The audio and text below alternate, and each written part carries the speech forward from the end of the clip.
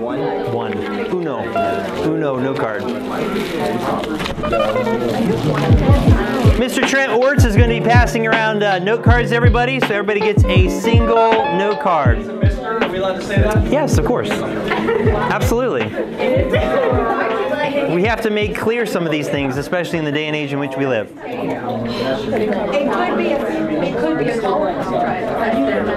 All right, so while that's happening, we're going to be taking a little bit of extra time tonight. So we're probably not going to be going to prayer meeting. We'll pray together at the end and split off into some groups and pray together.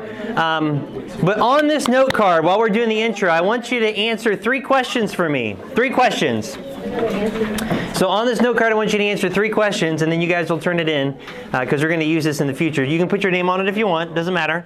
But I want you to answer. Question number 1 is going to be, have you ever shared the gospel with someone? Yep. Very simple, yes or no.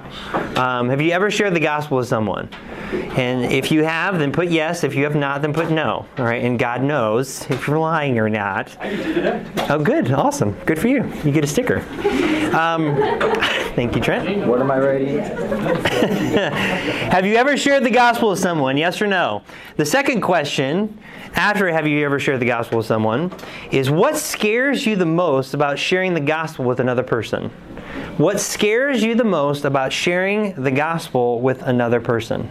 I think I spelled it. Spelling my words right. No, sharing the gospel. What scares you the most about sharing the gospel with another person?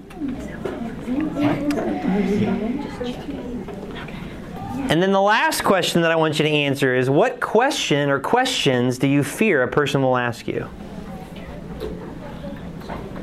So what question or questions do you fear a person will ask you? What scares you the most about sharing the gospel with another person? And then lastly, what question or questions do you fear a person will ask you when sharing the gospel?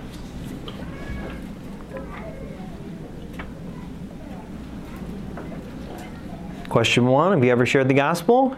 Yay or nay? Yay or nay? I'll go with a yes or no. Okay, Andy, whatever. I'm about to kick you out. Question number 2. And you can just spend tomorrow night with me too. Question number 2. What scares you the most about sharing the gospel with another person? And question number 3. What question or questions do you fear a person will ask you when you share the gospel? Are adults allowed to do this? Yeah. This is for everybody. Like while we're giving the gospel? Or just like in general about Christianity? All of the above, because I think that as you're sharing the gospel, issues of Christianity are going to pop up and they're going to ask you questions. So I think in either in a Christian conversation or a spiritual conversation or in the gospel conversation. What are you afraid of? And if it can be summarized by the name of a person, you are permitted to put that person's name down. Did you just say perfect? Yeah. All right, and then once you are done with that, then you can put your card up in the air, and then Ricky Rick can collect him. Rick. Jamie, you're collecting him? I didn't know your name was Rick. Yeah. Man, how about that? This is going to be confusing now. It's going to be super confusing. Rick, take mine. What don't you know about the Bible? You don't know everything. Her name's not Rick either, although she's cultural. Right? Yeah, she's at least one flesh with a Rick. All right, good deal. Awesome. All right, while the rest of you are finishing it up, we're going to continue on. And you guys can pass your cards in as you finish. Okay, so let me do a quick intro, because it's been a few weeks since we've been in our series on redeeming the time. So we've been doing a series on redeeming the time, and this has been our verse, Ephesians 5:15 through 17. See then that you walk circumspectly, not as fools, but as wise, redeeming the time, because the days are evil. Wherefore, be not unwise, but understanding what the will of the Lord is. I don't know. Some guy just really blew it in his sermon, and he used this verse. I don't know. Anyway. Yeah. So anyway, So in the day and age in which we live, we have got to redeem the time. I have definitely had a sense of urgency in my heart and in my mind when it comes to the day and age in which we live, and making sure that I am being more wise with my time, with the energy that God gives me, prioritizing things, personally walking with God closer. There's just certain things that God's been bringing to my attention since we've started this series even, that He's been working in me, and I hope He's been doing the same with you. But the circumstances of our life really beg us to really make sure that to evaluate if we're really redeeming the time properly, because the days are becoming increasingly evil. And see, the thing is that when things get turned up, I guess you could say, or upturned, I'm thinking of gardening terms, where you just take the soil and you kind of turn it up. Whenever you start to see stuff like that happen, God can do some amazing things that He couldn't do before. There's a lot of people that are a lot more receptive to the gospel and spiritual conversations because of the circumstances that we're in right now. It's a matter of if we have actually taken advantage of God uprooting our lives a little bit to hear Him and to grow with Him in certain things. I think COVID, honestly, has been a nice line in the sand for a lot of people. It has caused some people to walk much more faithfully with the Lord and to grow leaps and bounds. Others have used it as an excuse to walk farther away from God. And if that's you, I don't know where you're at today, but if that's you on the other side where you've used it as an excuse to walk farther away from God, shame on you. Because God's trying to get your attention. And time is short. I mean, I think about when I was your guys' age, and I realized that my future was ahead of me, but now that I'm at where I'm at now, I'm understanding that my life is getting shorter and shorter and shorter and shorter. It's weird to me approaching my 40s over the next several years. It's weird to me. It's just strange. It's strange to me that my father is 73 years old. It's just strange. The faster time goes, the more it slips away, and you need to be making sure that you're using your time wisely. So this series is a perfect series for us.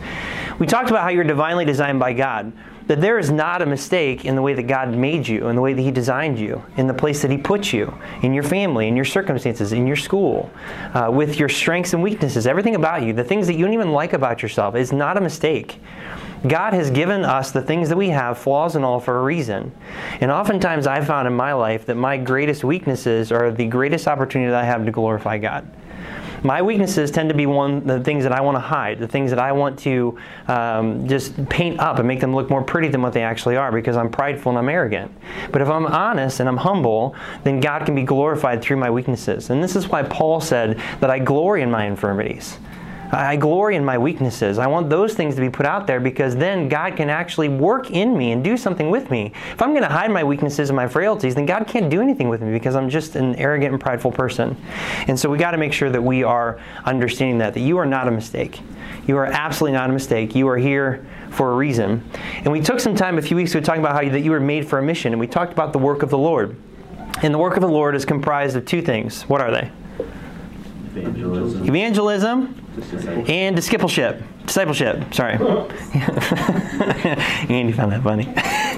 So these two things are the two things that we were made for. Every born-again believer is made for that in some capacity. You don't have to be like somebody else. There are certain people that are extremely gifted at sharing their faith. There are certain people that are extremely gifted when it comes to discipleship. But you need to learn how to do the work of the Lord based on how God made you. That's what you need to do. And so what does that look like? I mean, there are some people that can just walk up to a perfect stranger and strike up a gospel conversation and lead them to the Lord right on the spot. There are other people that will never happen. But are you still trying to get the gospel out there? Because you can pass out tracts, you can have spiritual conversations with people, you can have friendships with people and then lead them to the Lord. All these things are possible. But if you're so ashamed of Jesus Christ that you won't even open up your mouth, well, now that becomes a sin issue. So we are all made for this mission, evangelism and discipleship, and we talked about that a couple weeks ago. So we're going to talk about tonight, and we're going to start it. We're going to see how far we get. It may go into 2, maybe 3 weeks. We'll see how this goes. But we're going to be talking about evangelism. And I want to take some time too, especially next week, to do some more interactive stuff.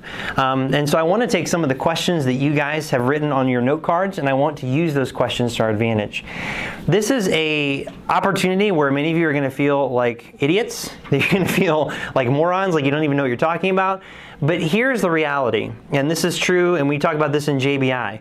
We want to create an environment in our youth ministry where you can start to exercise some of these things, because sharing the gospel with someone else in this room as a trial run will be a lot harder than it would be going out there and doing it in real life. number one. Number two, you can make mistakes and sound like an idiot here, and it's okay. I mean, for the most part, it's okay. I mean, you might get made fun of a little bit, but it's okay. It's okay. It's okay because this is where we learn. I can't tell you how many times when I was younger, during our vacation Bible school training, that we had to stand up and give the gospel in front of my peers, and it was extremely difficult, and it was embarrassing, and it was nerve-wracking as all get out. But it was so much better to do that, and it helped me to get certain feedback about things that I missed or things that I should have said or how I said this, it wasn't clear, and getting that feedback so that way when I went and taught these little kids the gospel and different Bible stories, that I was a much better teacher. And it was so much better to teach little kids than it was to stand up in front of my peers. But it's helpful to do it. So is it scary? Absolutely. Are you going to be embarrassed a little bit? Sure, absolutely. But the point is to be exercised. And if you can have enough boldness to stand up here and have a conversation with someone else in this room about the gospel or about some of these questions that you're afraid to answer, then you're going to be able to go out and do this out there. And God's going to give you some great opportunities for it. So don't be afraid about it. It's a little nerve-wracking, but it'll be a lot of fun. And we're all going to learn a lot from each other as we work through it. So we're going to do that over the next couple weeks. So when it comes to evangelism, we're going to utilize your note card questions for that. But I do want to show you a quick little video because we've showed this before. It's just so funny. I'm like, we got to do it again. But this is definitely how not to evangelize.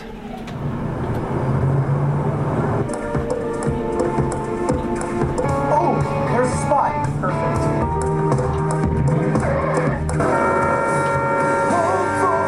Thank you, Lord. Invited.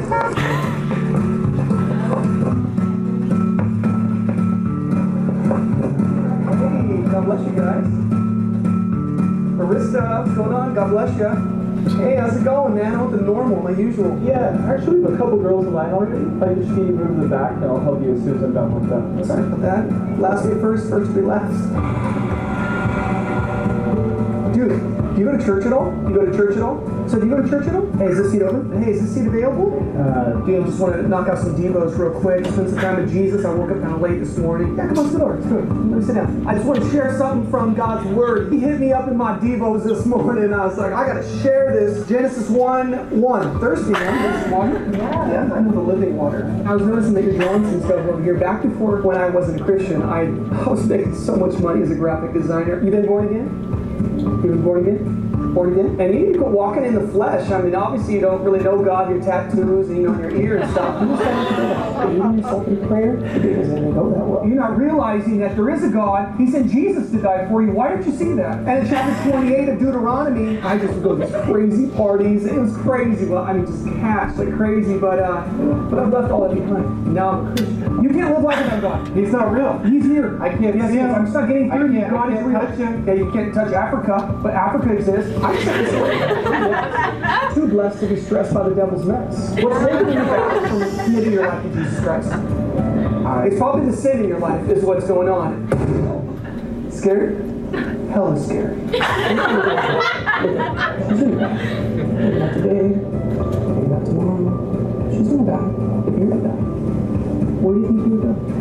Man, that sounded hot. I wonder how hot hell is. Hopefully you don't go there. Oh, this is good. The New Testament is so just applicable. Have you guys noticed this? Hey, you got to be washed by the blood of the Lamb. I mean, so that you are justified, sanctified, future glorified. I mean, this is amazing. You got to come out. Do you drive a Volkswagen? Yeah, I do. But regardless, man, you got to come to church. Hey, remember what I said? Hell is scary. So yeah, don't do that. Don't do that. That would not be the right way to go. All right, so in light of that, hopefully none of you do that. If you do, oh my gosh. Yeah. So where do I begin? So when you think about the topic of evangelism, this has been something I've been thinking about.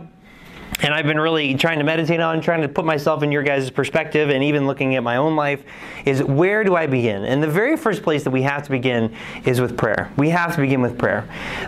So turn over to Colossians chapter 4. Colossians chapter 4. Now, this is something that, honestly, the Lord has been working on me when I was in Florida. There was a series on prayer that the pastor down at Tri-City Baptist did. And I mean, it really affected me. And he did it on prayer over 2 days. And it was something that really just impacted me a lot. And And I really honestly think that we do not emphasize prayer enough in our own life. And you guys need to change things up in your life. If prayer is not a key aspect of your walk with God, then there is something definitely wrong. But when it comes to evangelism, the first thing we got to talk about is prayer. Take a look at Colossians 4, and somebody read for me verses 3 through 6. 3 through 6. All right, Timmy, go ahead. With all praying also for us, that God would open unto us a door of utterance, and speak the mystery of Christ, for which I am also in bonds, that I may make it manifest as I ought to speak. Walk in wisdom toward them that are without, redeeming the time. Let your speech be always with grace, seasoned with salt, that ye may know how ye ought to answer every man. Okay, so in verse 3, Paul is specifically asking for the people of Colossae to pray for them, and he says specifically that God would open unto us a door of utterance to speak the mystery of Christ, which I am also in bonds, that I may make it manifest or clear as I ought to speak. So he knows he should be speaking the gospel, and so he's asking people to pray on his behalf for open doors. Open doors for him to be able to speak about Jesus, to speak about this mystery of Christ, talking about the gospel, and then he talks about walking in wisdom toward them that are without, redeeming the time, which sounds eerily familiar to Ephesians chapter 5. And then let your speech be always with grace, seasoned with salt, that you may know how you ought to answer every man. So this was one of Paul's prayer requests. So that's huge because, I would not think of Paul as someone who needs prayer to evangelize. Like he just did it. Like he was just awesome at it. But here he's asking for prayer. So that tells me that there were times where he really struggled. He struggled with talking about these things with people. And here he's asking for prayer. Take a look at Matthew 7. Now we know this verse, but in the context of prayer, I think it changes things. Ask, and it shall be given you. Seek, and you shall find. Knock, and it shall be opened unto you. I love this progression because ask, seek, and knock. There's three different things. Asking is just a verbal request. Seeking, now you're actively going after it and you're trying to find it. And knocking, you're being even more active and you're actually knocking on doors to see if anything's open. How do you pray? Because if you're praying for open doors, you'll be asking God for them. And then if you really have a heart for it, you will be seeking the open doors. And then you'll even try to go and find them by knocking on certain doors. I love this. This is how God wants us to pray. And this has always been a rule of God's. You'll see this throughout the scriptures. Sometimes God never gives you something because you never ask. And I think sometimes we're afraid to ask, God, please give me an open door where I can share the gospel with somebody. God, please have someone cross my path that I can share the gospel and win them to you, that they can actually get saved. Why not pray for that? That's incredible.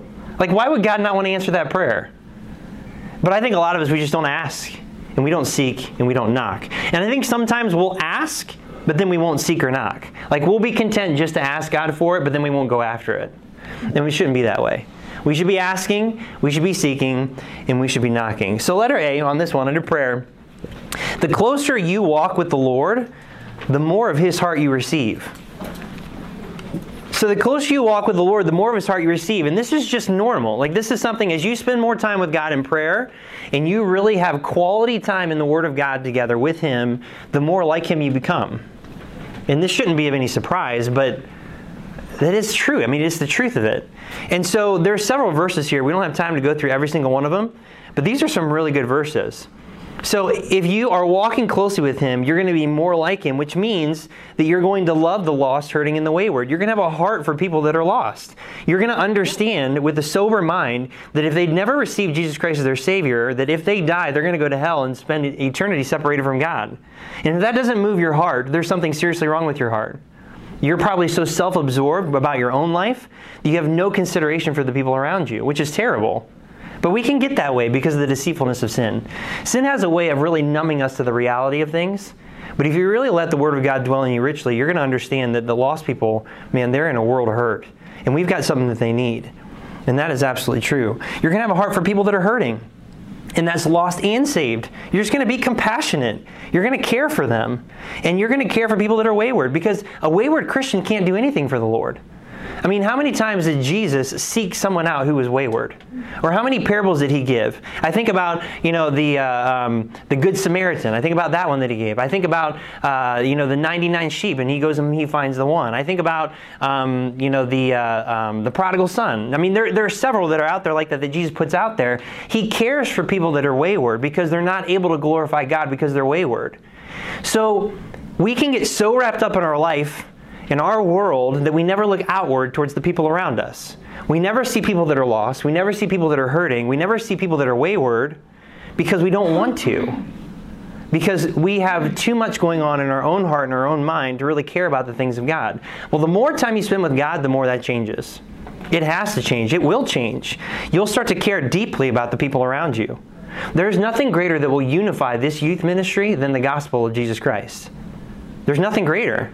Because once you really understand what God has done for you, you can't help but to have a heart for the people around you. You can't help. It just happens. So you're going to love them. Number 2, you will not be willing that any should perish. You're going to have a heart that God has. And it says in 2 Peter 3:9 that God is not willing that any should perish, but that all should come to repentance. And that's every single person. There's no limitations on the gospel and God's heart for people. We'll put limitations on people. Like, there's certain people that may annoy us or drive us insane, but that doesn't happen with God. Like, take the most annoying person in the world, and God died for them too. He cares about them, and He doesn't want anyone to perish. Number 3, you will have compassion, making a difference. Jude 22 and 23 talks about that. You can only make a difference in this world if you truly have biblical compassion. If you do not have biblical compassion in your heart towards others, you're not going to make any difference in the world. There's no way. Number 4, you'll be purified in your own life. 1 John 3:3 says that when you have this hope of seeing Christ face to face, that you will purify your own life. The closer to God that you get, the more it purifies you. The more there are certain things that you've just got to get out because you know it's getting in the way. Hebrews talks about how God is a consuming fire, and the closer you get to God as the consuming fire, He will naturally consume things in our life that shouldn't be there. And so you will purify your own life. You will be ready to give an answer to any man. Now, there are so many things that I've learned about the Scriptures, and I've shared the gospel enough, and I've been in enough circumstances that I feel pretty equipped in almost any given circumstance, but I don't know everything. But I feel like I know enough about God and His heart and enough about the Word that I'm not afraid to get into any kind of conversation. I may not be able to handle it the best way, but the only way that can happen is if you get out there and you start doing it. That's the only way that's going to happen. The more time you spend in the Bible, the more time you spend explaining the Bible, the more time you spend talking to people about the Bible and trying to lead them to the Lord, the more you're going to understand things that get in the way in people's minds against the Word of God. The more you're going to be able to figure out how to navigate through those things and to help someone to see the truth for what it is. And if you never do it, then you're never going to be good at it. It's just like riding a bike. I mean, unless you guys are just like amazing creatures, like you just hopped on a bike and just started riding and no one stopped you ever since. Like, no, I fell a lot. I did. My kids fell a lot and they were scared. I got injured. But, it took time and then I was able to be more proficient at it. It's the same thing with anything else that we learn. And then, number 6, you'll prioritize and be fruitful in the work of the Lord. 1 Corinthians 15:58, we are supposed to be always abounding in the work of the Lord. Always. But you will prioritize it. The closer you are with God, the more time you spend with God, the more you're going to see that that is what really matters. And you will let go of certain things that do not give God glory. You just do. I just know several times in my life where there are certain things that I let go. And I've shared my testimony many times on this. When I gave up basketball, I love basketball. It's so much fun. But I gave up basketball because it was taking up so much of my time and my energy. And I decided that I could better use my time and my energy investing it into music and being more involved in my youth ministry because I knew that would actually give God more glory. I'd be able to bear more fruit by not doing this and start doing more of this. You got to prioritize it. If you don't walk with God and you're not close to them, you'll never start to hear some of those things that He wants you to hear in order to help you prioritize. But the most important thing that you could ever do in your life is the work of the Lord. The most important thing. I don't care what it is. Come to the end of your life, and the most important thing that you can do for the Lord is the work of the Lord. That's it. Everything else is just fluff. And then lastly, you will work in perspective of the judgment seat of Christ. you're going to understand that there is a day coming where you will be with your Savior face to face, and you are going to give an account for your Christian life. And in that day, it's going to be clear about the things you should have prioritized. But why wait for that day? God's given you enough of His Word, and He's given you enough of His Spirit, and He's given you enough of a church in order to try to help you to prioritize some things in your life. The issue is if you're just willing to listen. That's the only thing. So praying, spending time with God. Spending time with God, that's really at the core of it. Because, letter B here, it is God's will for the lost to be saved and for the saved to grow, be fruitful, and multiply. We know that because of John 15 and 17 where it talks about that. This is His will. So, the Lord will answer every single prayer about these things. Every single one of them. Take a look at this verse. I love this verse.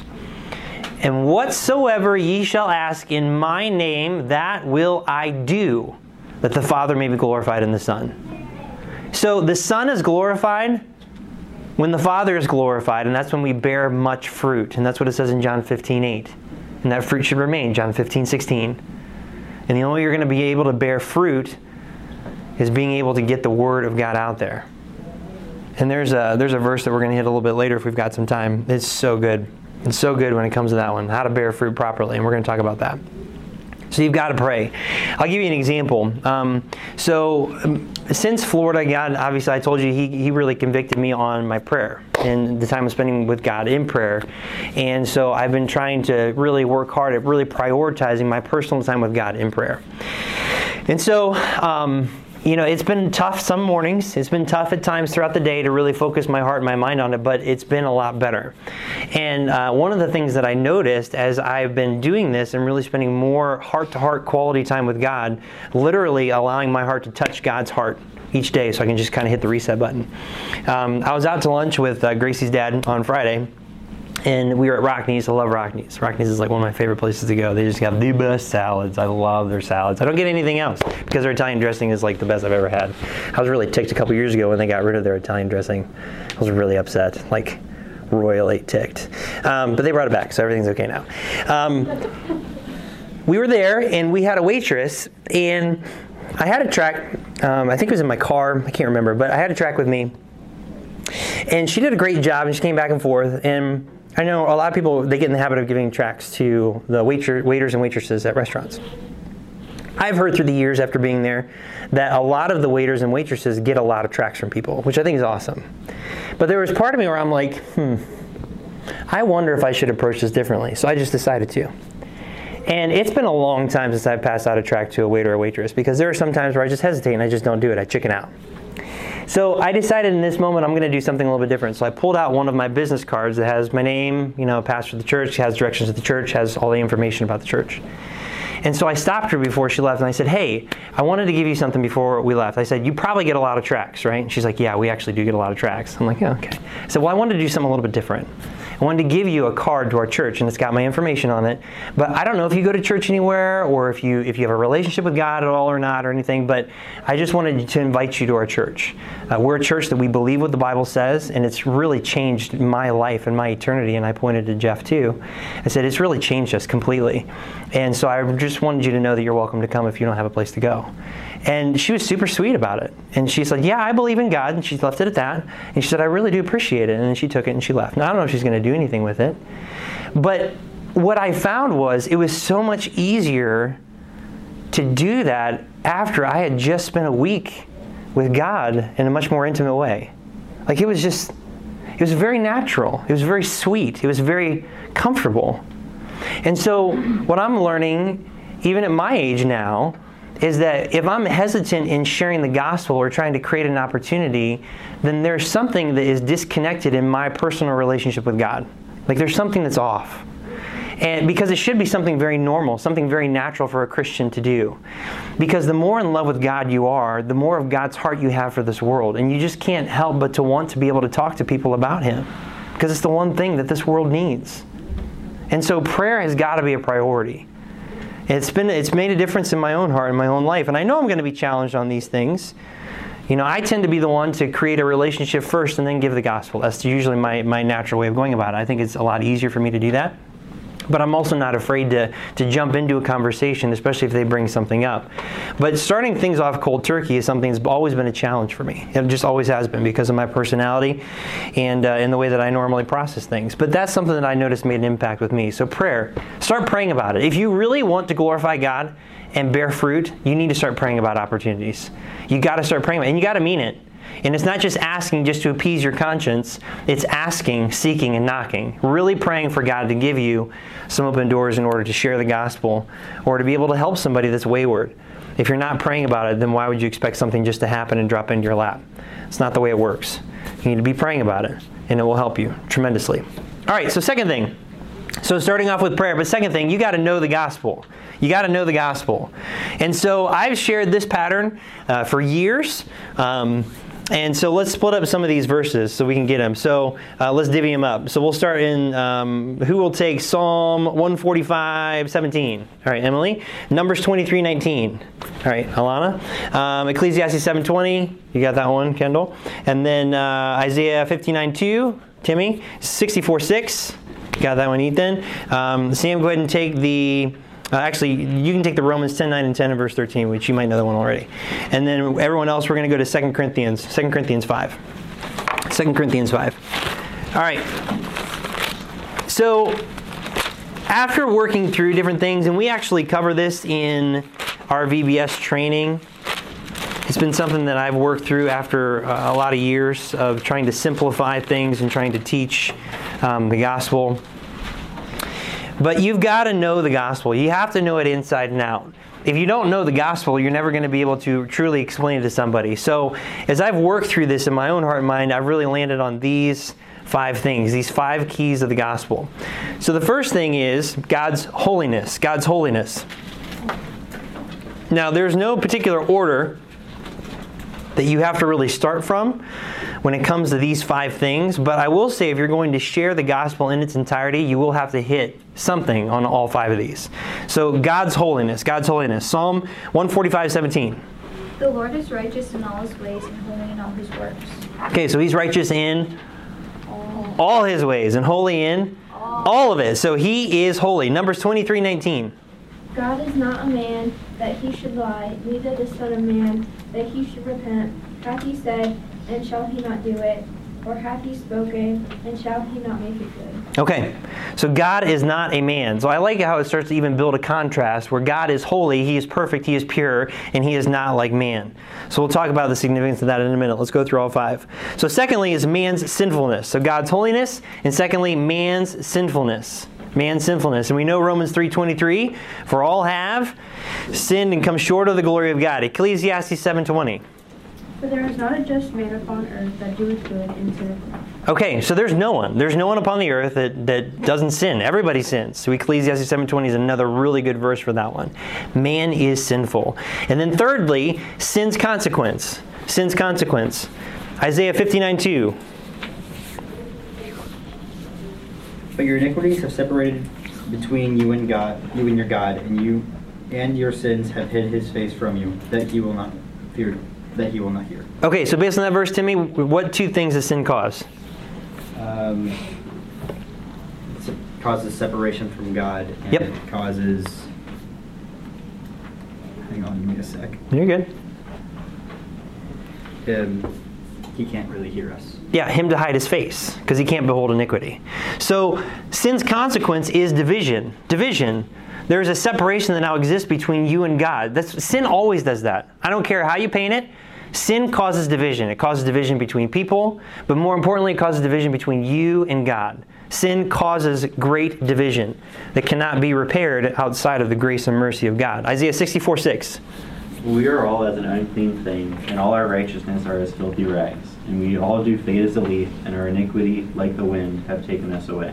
I love this verse for many reasons, but one of the things that it says there, very particularly, is that in all our righteousnesses, it's one of those wonderful words, the righteousnesses, it says, all our righteousnesses are as filthy rags in the sight of God. So even the things that you think that you can do are unrighteous in the sight of God. So that rules out all religions, because all religion does is, hey, yeah, you messed up, so go ahead and do this and you can make up for the bad stuff. But God says, nah, that's not even going to cut it, because all your righteousnesses are as filthy rags. So even the things that you think you can do to try to make up for the wrong that you've done, those are even unrighteous. So you're pretty much done.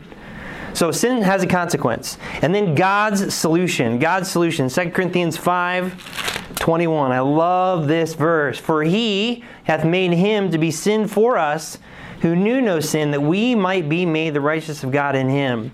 God's solution was giving himself. We can't bridge the gap. There's nothing we can do, so God gave himself, and he became sin for us. And he didn't know any sin, that we might be made the righteousness of God in him. What an unbelievably unfair trade that God made on our behalf. He's willing to give us his righteousness and take on our sin. That's unbelievable. It's one of those things I am baffled. Every time I think about it, I am absolutely baffled that God would do that for me. But God provided a solution. And so now it comes down to your choice. Your choice. And that choice is completely your choice. And that's number 5, your choice. Romans 10:9 and 10 and verse 13. That if thou shalt confess with thy mouth the Lord Jesus and believe in thine heart that God hath raised him from the dead, thou shalt be saved. For with the heart man believeth unto righteousness, and with the mouth confession is made unto salvation. For whosoever shall call upon the name of the Lord shall be saved. Yes, for whosoever shall call upon the name of the Lord shall be saved. Now, before you flip, hold on. I want you to look at this. Okay, these are the 5 keys of the gospel for a reason. It really doesn't matter where you start off. It really doesn't. So if you're having a conversation with somebody and you start to bring up something and you start off with man's sinfulness, you could start off with man's sinfulness and then just go back to God's holiness and talk about that. But the reason why it's important to cover all these things is because there's a lot of people that are just so skewed by religion or their idea of God or their idea of the Bible that this is a great way to make sure that you're covering it in its entirety. But you've got to hit on God's holiness, because that really hits the reason why we have a problem. The reason why we have a problem with God is because he's not like us. He's been untouched by sin.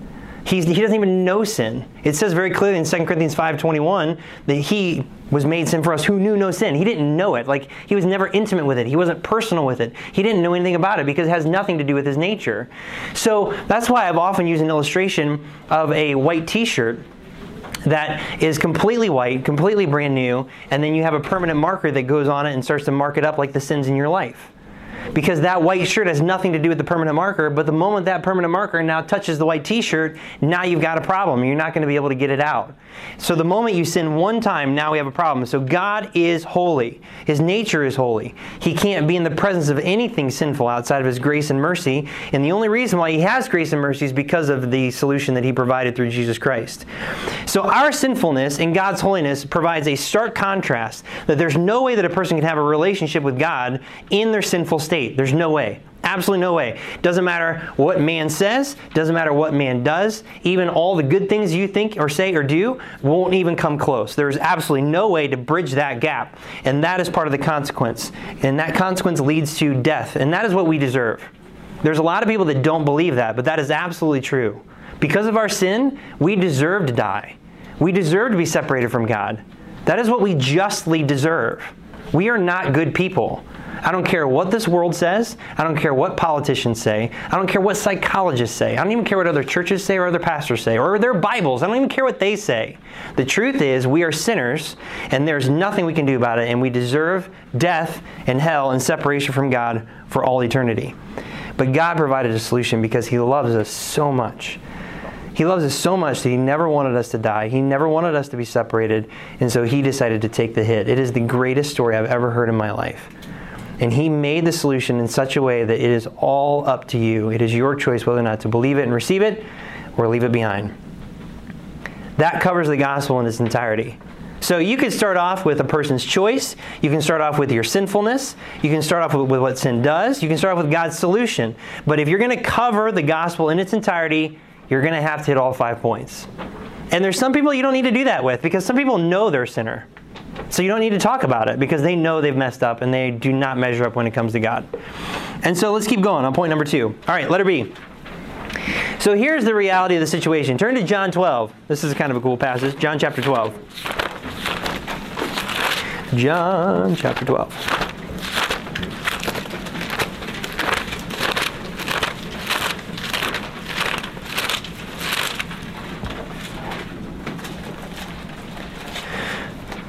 Okay, very simple question. Very simple question. Are you saved? Yes. Okay, thanks. Are you saved? If so, then you know how to lead someone else to the Lord. Yep.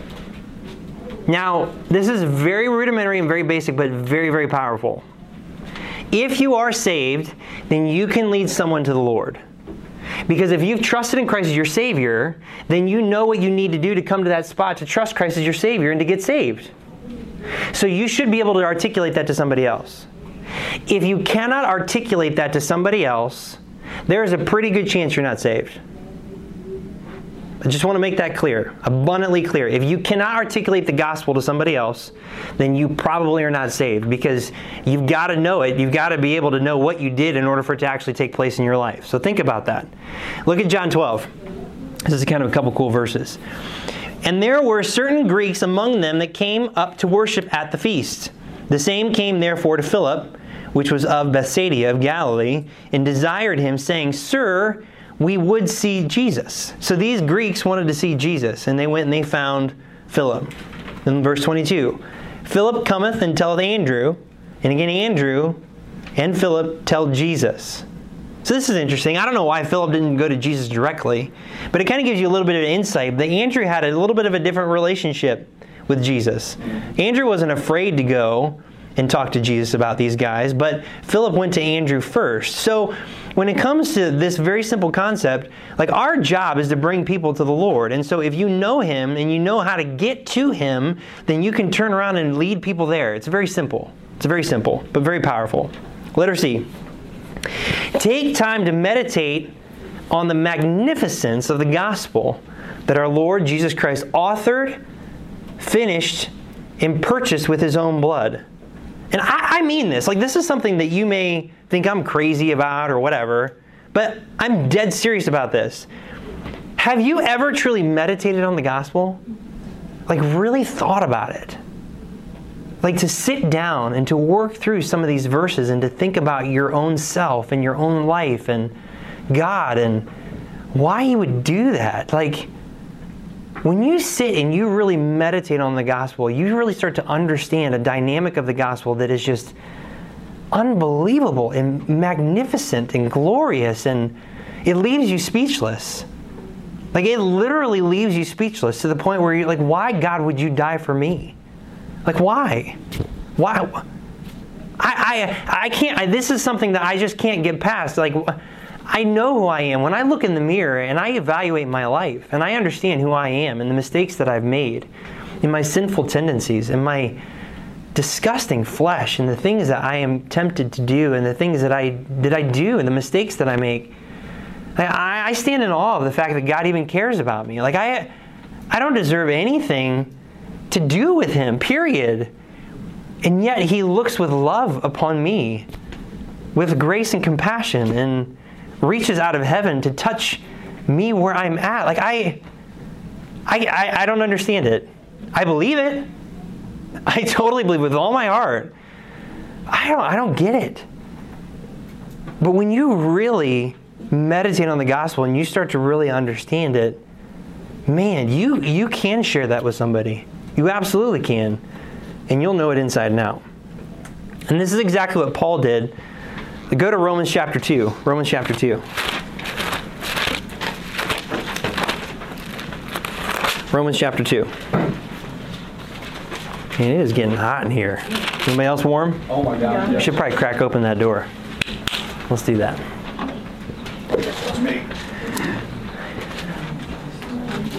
All right, Romans chapter 2.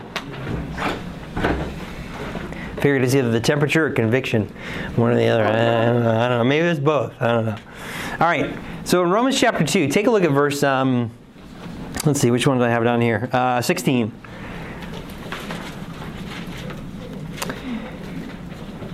And I don't know if you've seen this before, but this is interesting. So Paul's speaking here, and he says, in the day when God shall judge the secrets of men by Jesus Christ according to my gospel.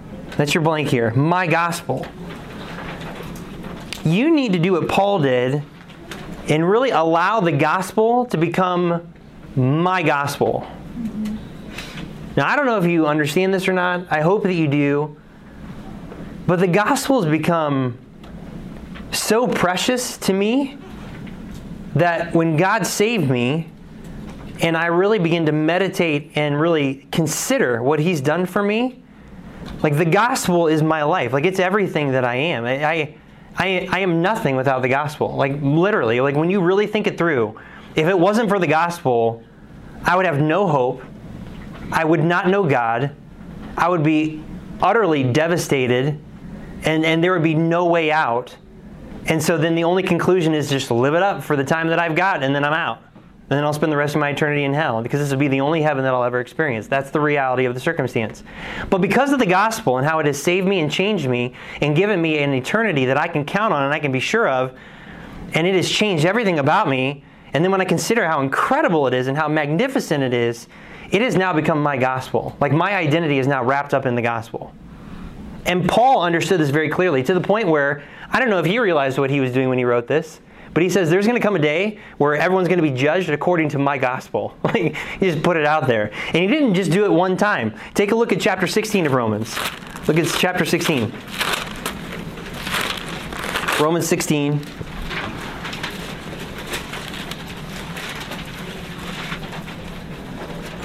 And verse 25. Now to him that is of power to establish you according to my gospel and the preaching of Jesus Christ according to the revelation of the mystery which is kept secret since the world began. There it is, just my gospel thrown right in there. And then take a look at the last one, 2 Timothy 2. 2 Timothy 2. 2 Timothy chapter 2. It's right next to 1 Timothy, in case you're having a hard time finding it. 2 Timothy 2, take a look at verse 8.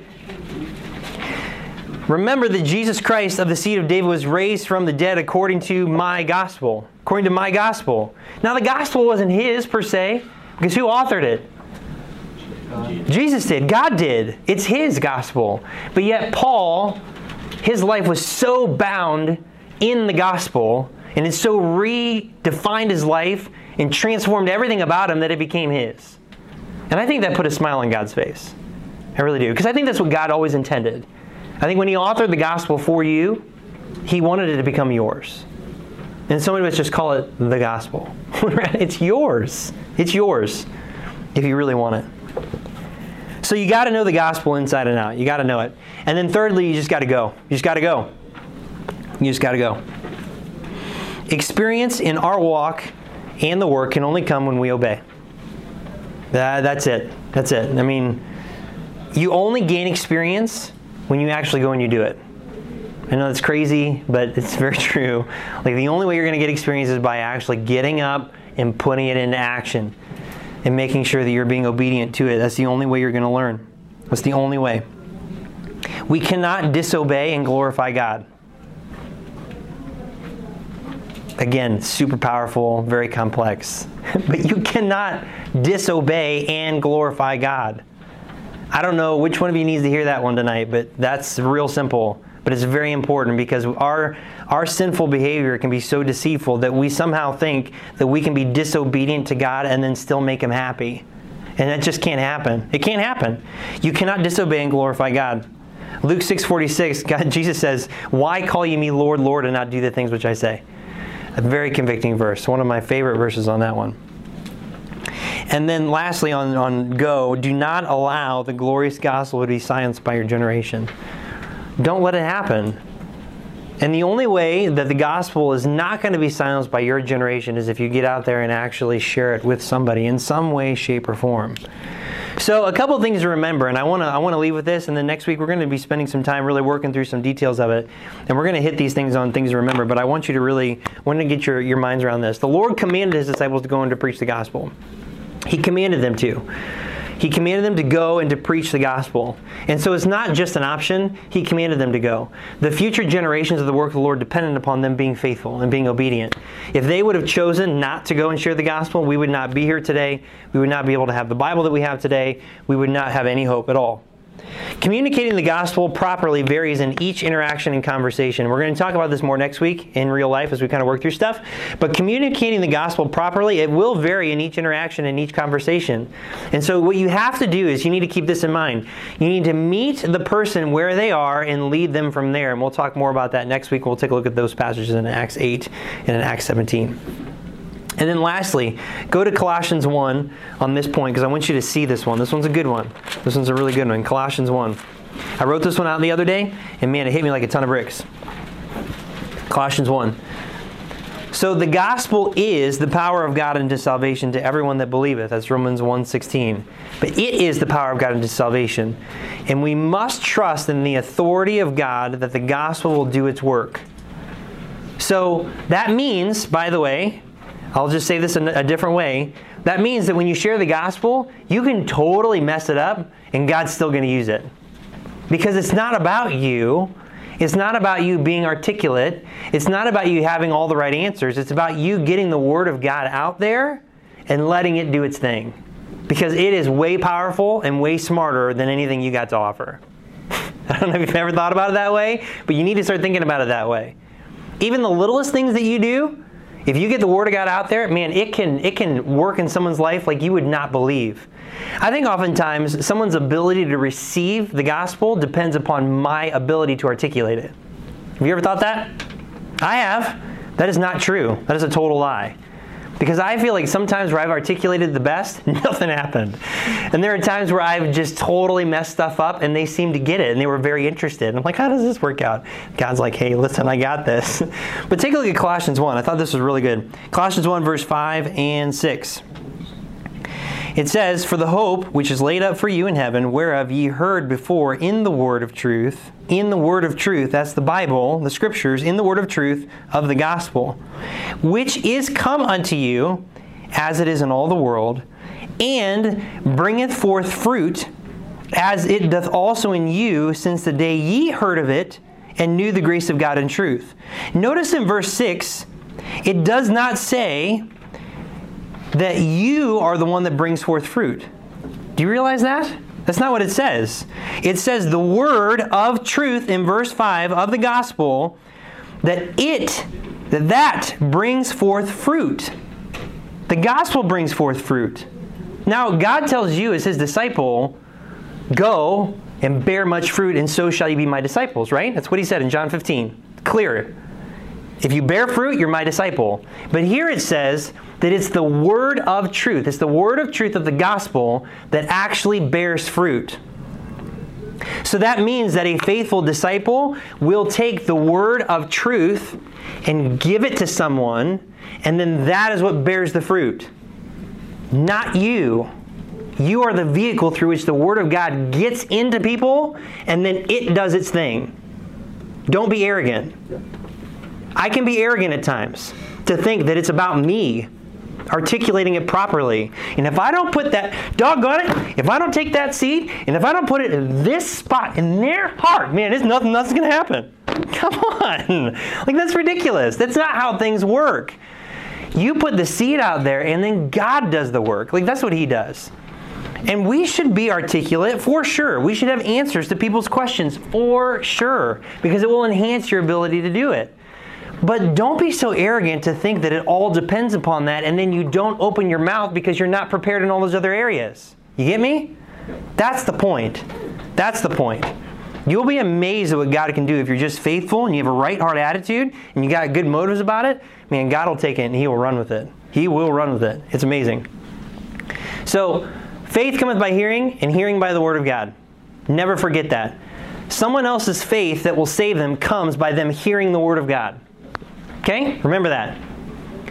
Because that word of God is this right here. Being born again, not of corruptible seed, but of incorruptible, by the word of God, which liveth and abideth forever.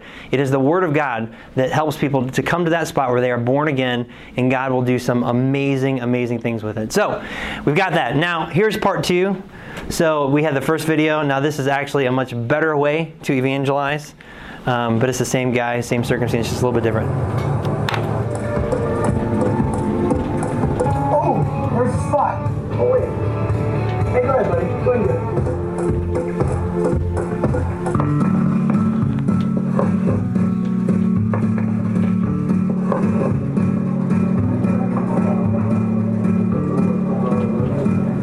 actually, go ahead. So what do you normally get here? Oh man, I love the macchiatos. Hey, I like macchiatos too. I come to this coffee shop because it's actually right down the street from where I work, really easy. I work at this church, and so yeah, it's really easy to come down here, take a little break, get some coffee. Jason, got you a drink? Thanks, man. Appreciate it.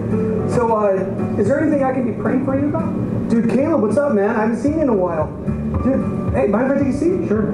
So basically the thing that I've noticed, and now that I've become a Christian, is that before I knew Jesus, I was the type of guy that I wanted to be filled. I was going after pleasure of all different sorts. And I invite you to come back to church. I haven't seen you in a while, and I think you should come back out. Do you happen to go to church at all? Off and on. That's cool. Hey, dude, I invite you out to this church. It's an amazing church. Actually, here's the invite for it. Hey, dude. So, I got a quick question for you. Sorry to interrupt you, but I was kind of even thinking about this today. What do you think is the meaning of life? I don't know. My brother's in jail. I'll definitely be praying for you. I'm in here a lot, so dude, I'll be keeping that in prayer. By the way, I'm Jason. What was your name? Cameron. Okay, pleasure to meet you. God bless you. Knowing that your sin is forgiven. And so it just comes back down to knowing that Jesus died for you because he loves you.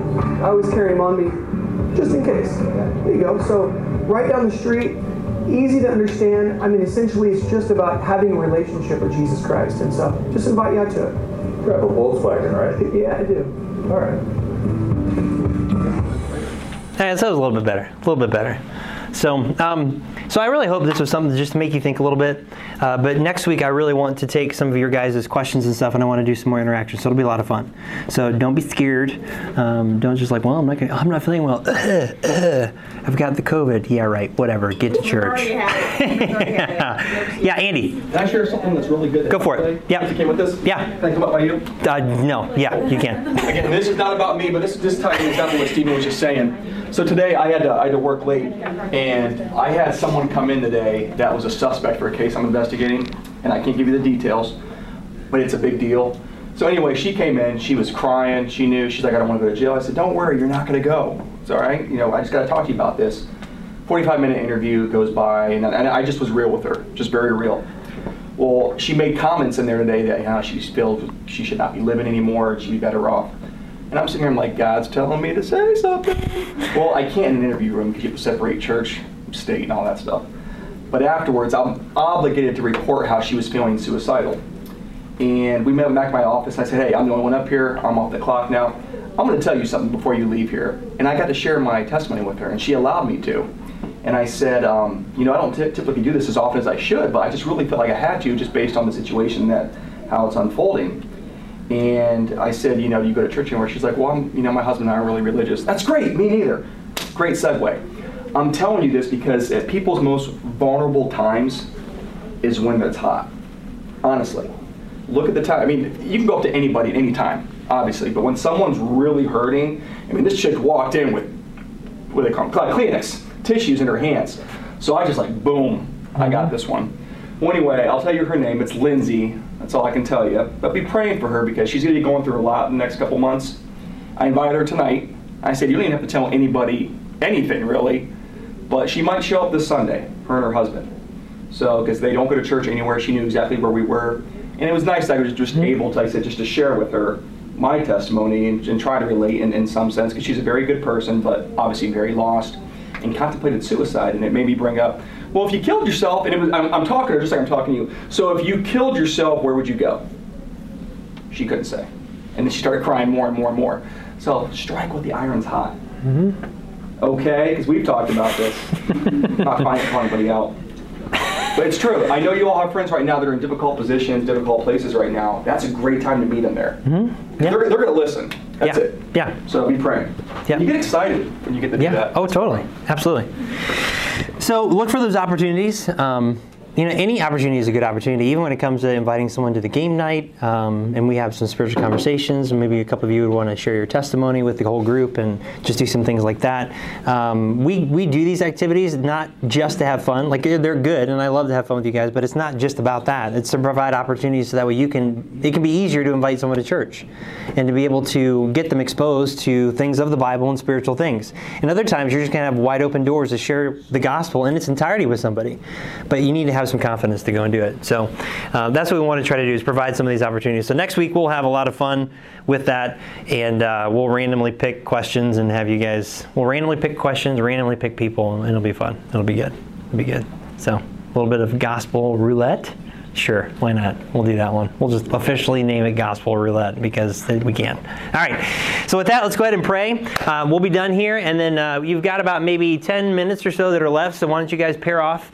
We'll open up the door and get some more cool air in here, but you guys can share some prayer requests, and you can be praying for each other. And if there's anything else that's major going on, make sure you share that with the other person, and that way we can pray for each other before we leave. So Father, we thank you so much for our time together tonight. Thank you for your word. It truly does give us exactly what we need if we want to see it. And so I pray, God, that there would be some things that we saw tonight that would really drive us to the point where we would be more exercised in praying about the opportunities to share the gospel, really meditating on the gospel and knowing it inside and out, and just really going and doing the things that you've asked us to do. You have given everything for us. So for us to go out there and put ourselves on the line and to be able to share the gospel really is an honor, and it is a privilege. And so I pray that we'd think about it that way. And really, I'm thankful for the things that you're doing in our midst, and the opportunities that you've given us because of our circumstances that we wouldn't have had a year ago. I just pray that we would be faithful. So help us with that. Thank you for our time together tonight, and we pray this in Jesus' name. Amen.